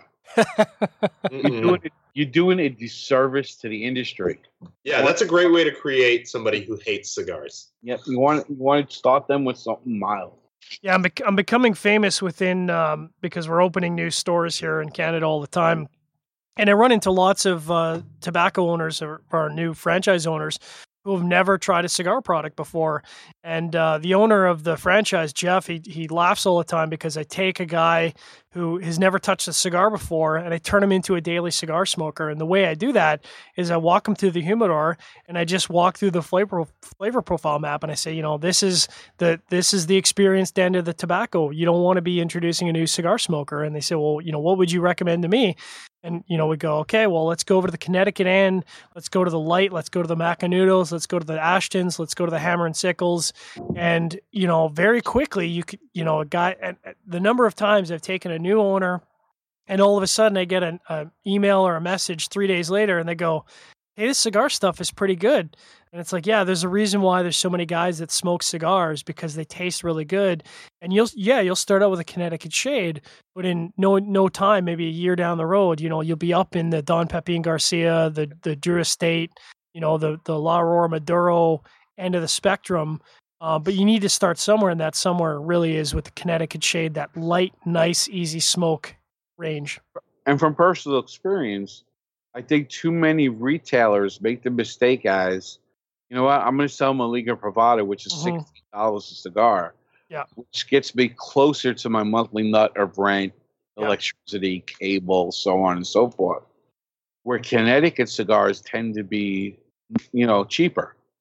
Yeah. So, and that's not always the case, but for the majority of the point, it is the case. But you know what? If you introduce somebody to a $6 Connecticut, in 2 years, you have a better chance of introducing them to a $16 full of body cigar. Yeah, if you give them that $16 cigar the first time they come in, they may never come back. If you give them that Connecticut the first time they come in, a year later they'll be coming in every week buying that $16 cigar. Right, you'll hit them with sticker shock, and then you'll hit them with strength shock. Yeah. And I love taking that Connecticut shade guy and he comes in 6 months later, 8 months later and say, okay, I'm ready to move up. What do you recommend? And, the number of times where I've gone, okay, well, let's get into the medium spectrum, or let's get into the medium minus. Let's talk about the Arturo Fuente Hemingway short story. And, it's a Cameroon. It's a little bit stronger. It's a little bit sweeter. If you're really looking to step up in strength, because, you've been slowly working up that scale of more complex and more strength level Connecticut's, because there is a range of Connecticut's out there. But, it's baby steps. You can't just go from Connecticut shade all the way into a Liga Privada number 9, because you're just going to restart the process all over again. You need to take steps along the way. And, it's going to take you some, not everybody can start drinking the Lafroigs right off the start. Yeah. Not everybody can start smoking a Liga Privada on day one when they're 13 years old or 18 years old. I'm 47 years old, so I've been drinking, 18 to 47 is 29 years. You start drinking at 29 with, I'll have a screwdriver. The orange juice outweighs the vodka. Exactly. And you move up from that to, say, the Alabama Slammer. It's still sweet, but it creeps up on you. And now that I'm 48, Wiggly Bridge or Glenfiddich. Yep. You want to move everybody up slowly. Exactly. Any other questions or comments from the audience tuned in? No. For Shenanigans and After Dark? No, that's about it. Yeah, I think and Trip, I think you hit on it that, this is kind of my feedback to B&Ms, is that you have to think long term. You can't just be thinking about the short term win of a big sale, because you got to be thinking you want to bring somebody into the fold. You want to make them feel welcome in the cigar industry. You want to make them feel like they're part of the group. And I think one of the things, talking about cigar culture, I think the cigar culture has been one of the biggest eye-opening things for me, to the number of people that are so selfless. Like, how many times have you been in a B&M and, guys waxing poetic about cigars? And I always run into a cigar guy who's like, have you tried this? I'm like, well, I've tried a lot of cigars, but I haven't tried this. Okay, here's 2 to try. And it's like, I can't take your cigars, man. It's like, no, just take these cigars, try them. Complete stranger in a B&M. And he's like, try these 2 cigars. Let me know what you think. And it happens all the time. I couldn't agree with you more. And you know what? It kind of sounds self-serving. You want to create that customer, but at the same time, it's not about creating the customer. It's creating the passionado. Mm-hmm. The guy loves cigars. And I've walked into elevators with a cigar that unlit, and there's a 60-year-old lady who starts coughing, and that's disgusting. I'm like, Mhm. "You even lit it. But it's not really self-serving because you want to introduce that person gradually. Yeah. There is a science behind our passion. There is an enjoyment behind our passion. And if you introduce the person in the proper way with the proper steps, it's no longer about, oh, that's smoking. That's terrible. It's about really enjoying what creates those moments of relaxation. And by the way, a major props to Chuck for coining the phrase passionato, because I absolutely love that term. That is just a great, great term. Are you talking about Chuck, my Chuck? You're Chuck. Actually, we can't take credit with that. You know, Chuck Morrison, he's the producer of the Cigar Authority. But Passionato started with Cigar Journal magazine. Really? As a retort to aficionado. You know, within their magazine, they didn't want to refer to as a person who is passionate about cigars as an aficionado, because in a sense it advertised that other magazine.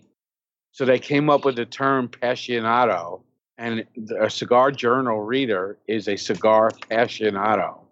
They're not a cigar aficionado. I mean, I love the term. I like the idea of sort of taking because I think so often cigar aficionado has this kind of elitism coin to it, you know, like you think about cigar aficionado. You know, I like some of the guys that work there, Greg Matola in particular, but it's more about the $10,000 watches. Mm-hmm. Cigar smoking, you know, I'm a guy that works for a retailer, you know, I'll never earn enough in my lifetime where I can spend $10,000 on a Rolex. Yeah. You know, I'm a passionado. I'm passionate about cigars. Wholeheartedly agree. Yeah. So, getting back to the cigar, yes. You know, I'm embarrassed. I am embarrassed to admit that this is a very good cigar. I mean, again, you know, letting my internal bias kind of ride. Normally, I would not light up a 6x80, but this is a very approachable, very good cigar, and I've very much enjoyed all the different pairings we've kind of ran through for the night. I think, you know, I don't know if it's the black band or the marketing, but I did kind of expect this Asylum to kind of kick my butt all over the spectrum. But I think this is a cigar that's very approachable for a lot of guys who smoke cigars on a regular basis. Yeah, I completely agree. I expected a gimmicky cigar, and it doesn't taste gimmicky. It tastes like a real good cigar. And with all due respect, and by all means, the listeners of Sharing Our Pairings and the various other programs across the Cigar Federation Network, by all means, you should always go to cigarfederation.com. But when you look at the cigar I'm smoking, the Asylum TAA, and Two Guys Smoke Shop happens to be a TAA member, if you can't find your cigar at cigarfederation.com and you're looking for that TAA cigar, but you're always hesitant, you know, I can't smoke a 7x70. I can't smoke an 80 ring gauge.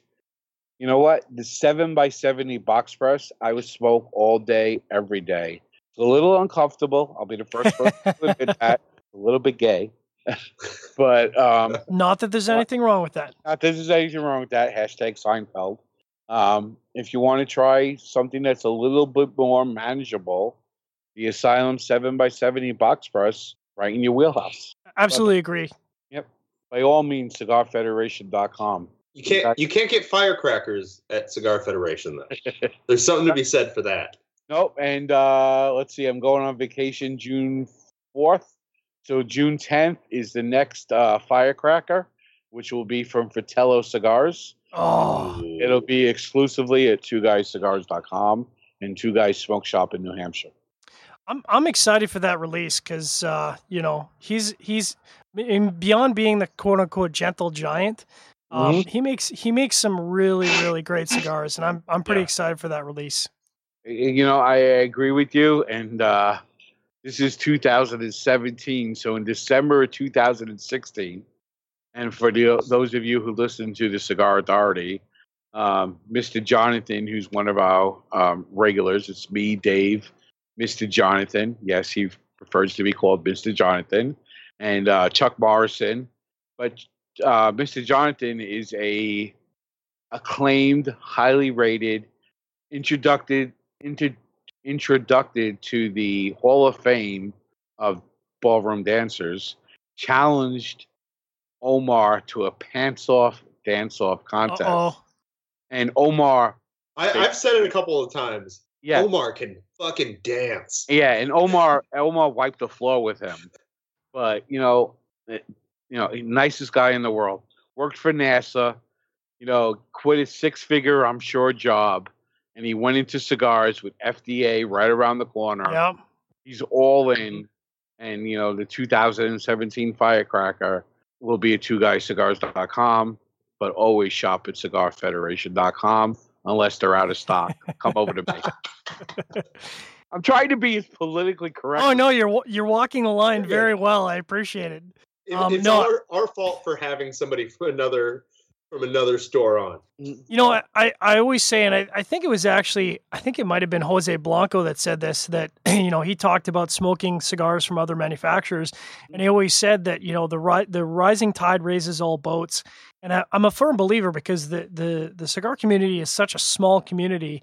I mean, you look at my podcast subscription, and I have like 7 different podcasts that I listen to on a weekly basis. And the reason I do that is because I love getting perspective from different companies, different media people. I listen to everybody.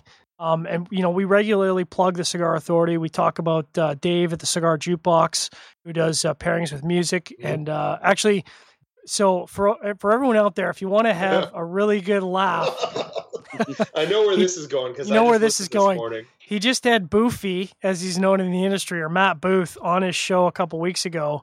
And strap yourself in because it's like an hour and a half of just hilarity. Shenanigans. It's just complete shenanigans. And, it's a classic example of like somebody in the industry who brings so much to the table. It's good listen. You know what? We're all pretty much the same. I try, I'm guilty. I don't listen to as many podcasts as I should. I try to listen to Sharing Our Pairings. I try to listen to William Cooper at, Cigar Coop. And I'll even make fun of him from time to time by the way he smokes. But we're all in this together. We're all one community. And if we don't support each other, we don't support the cigar community. And if we don't support the cigar community, we're just going to fall by the wayside. So, all for one for all, that's really all I could say. Totally agree, brother. It really kind of mirrors the cigar industry where even though everybody's competing for the same customer, there's really it's kind of unbelievable how competitors can be so friendly. 100%. And I noticed that here in New Hampshire. In New Hampshire, we fought cigar taxes. We fought bans on cigars. One of my favorite stories to tell, it'll allow me to be self-serving for a moment. Go ahead. But in New Hampshire, you couldn't serve alcohol and sell cigars at the same time. I love this story. So David Garofalo from Two Guys Cigar Shop argued. He went up to Concord, the capital of New Hampshire, and he argued before the Senate about how cigar shops should be allowed to serve alcohol. Prior to that argument, the only way you could serve alcohol is if you serve food. So he argued that cigars and alcohol should go together. But because of state law, you couldn't serve food and cigars at the same time. So he argued and he was relentless against it. Finally, the Senate said, you know what, Mr. Garofalo, you have a point. We're going to allow cigar shops to serve alcohol. Would you like to apply for the first license? And he said, no, I have no interest in serving alcohol, but my competitors want to sell alcohol. So they'll be here tomorrow to apply for a license. And sure enough, the cigar shops in New Hampshire, they went and they filed to serve alcohol and cigars.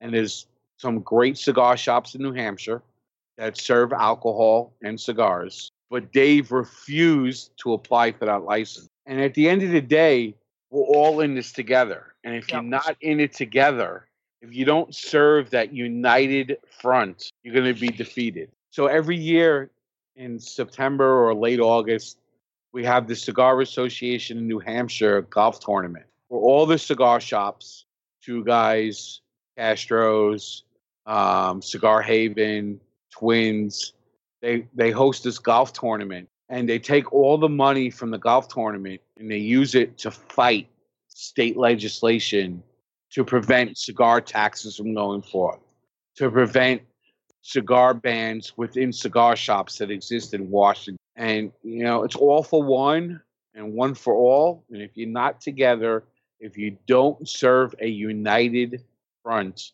you're going to be defeated. And unfortunately, in a lot of states and a lot of cities, you know, you look at the person 4 miles away as the enemy. Well, that guy 4 miles away should be the friend. He should be the guy you should be teaming up with. He's the guy you should be fighting with to prevent smoking bans in parks, smoking bans in cigar shops. If you don't fight together, you know, united we stand, divided we fall. That's a perfect example for cigars. That reminds me of actually a quote from Lost that fits perfectly, that I never thought about in the context of the cigar industry. Live together or die alone. 100%. Yeah, I absolutely agree. And I think that's a great note to sort of end our podcast on tonight, Barry. And God. I think 3/4 of a bottle, I'm ready to run into that. Nice. Well, I think we'll definitely have you back on for a rum show because we haven't done a rum show in a very long time. I look forward to it. Fantastic. Well, we haven't done rum in a long time, so it'll be nice to have you on. Make sure to tune in tomorrow night. We've got early time of Cigar Chat at 5 p.m. Eastern. We're going to have Victor Vitale, who we haven't had on in a really long time, so we're going to have him on. And then you can tune in to Cigar Coop Primetime Live at I think it's 8 p.m. Eastern Standard. I should know this because I'm going to be a guest co-host. We're going to have Fred Rui of Nomad Cigars on tomorrow night. That'll be an entertaining show, I guarantee. So you can tune in to both shows tomorrow night. And I don't know, what do we have going on next week at Sharing Our Pairings? Are we doing the... I know we've got a ton of shows scheduled. I think it's the Hoya Dark Antonio next week, if I'm not mistaken. Yes, next week is the Hoya Dark Antonio. All right, so that'll be a good show because Hoya is the oldest cigar manufacturer in Nicaragua. That's going to be a really entertaining show. So you'll definitely want to check into that next week at our regular scheduled time of 8 p.m. Eastern. No guests for that show, but it'll be a good show. We haven't had a Hoya on a little while, so that'll be a really good show. You'll definitely want to tune into that. But again, 5 p.m. Eastern tomorrow night for Cigar Chat. Barry, thanks again for being on the show. I think Barry's... 4 p.m. Eastern. 4 p.m. Eastern? 4 p.m. Eastern tomorrow night. Are you sure it's 4 p.m. Eastern? I'm positive. I think you might want to check that because that seems a little early to me. We're doing it early because you're doing Cigar Coop. Well, you can definitely check out the event schedule at cigarfederation.com. 4 p.m. doesn't seem right to me because that'd be 2 p.m. Mountain. Well, you can double check that at the event schedule at cigarfederation.com. We'll be back tomorrow night. Check that out. And as always say on Sharing Our Pairings, we want you to drink better, but we want you to drink less.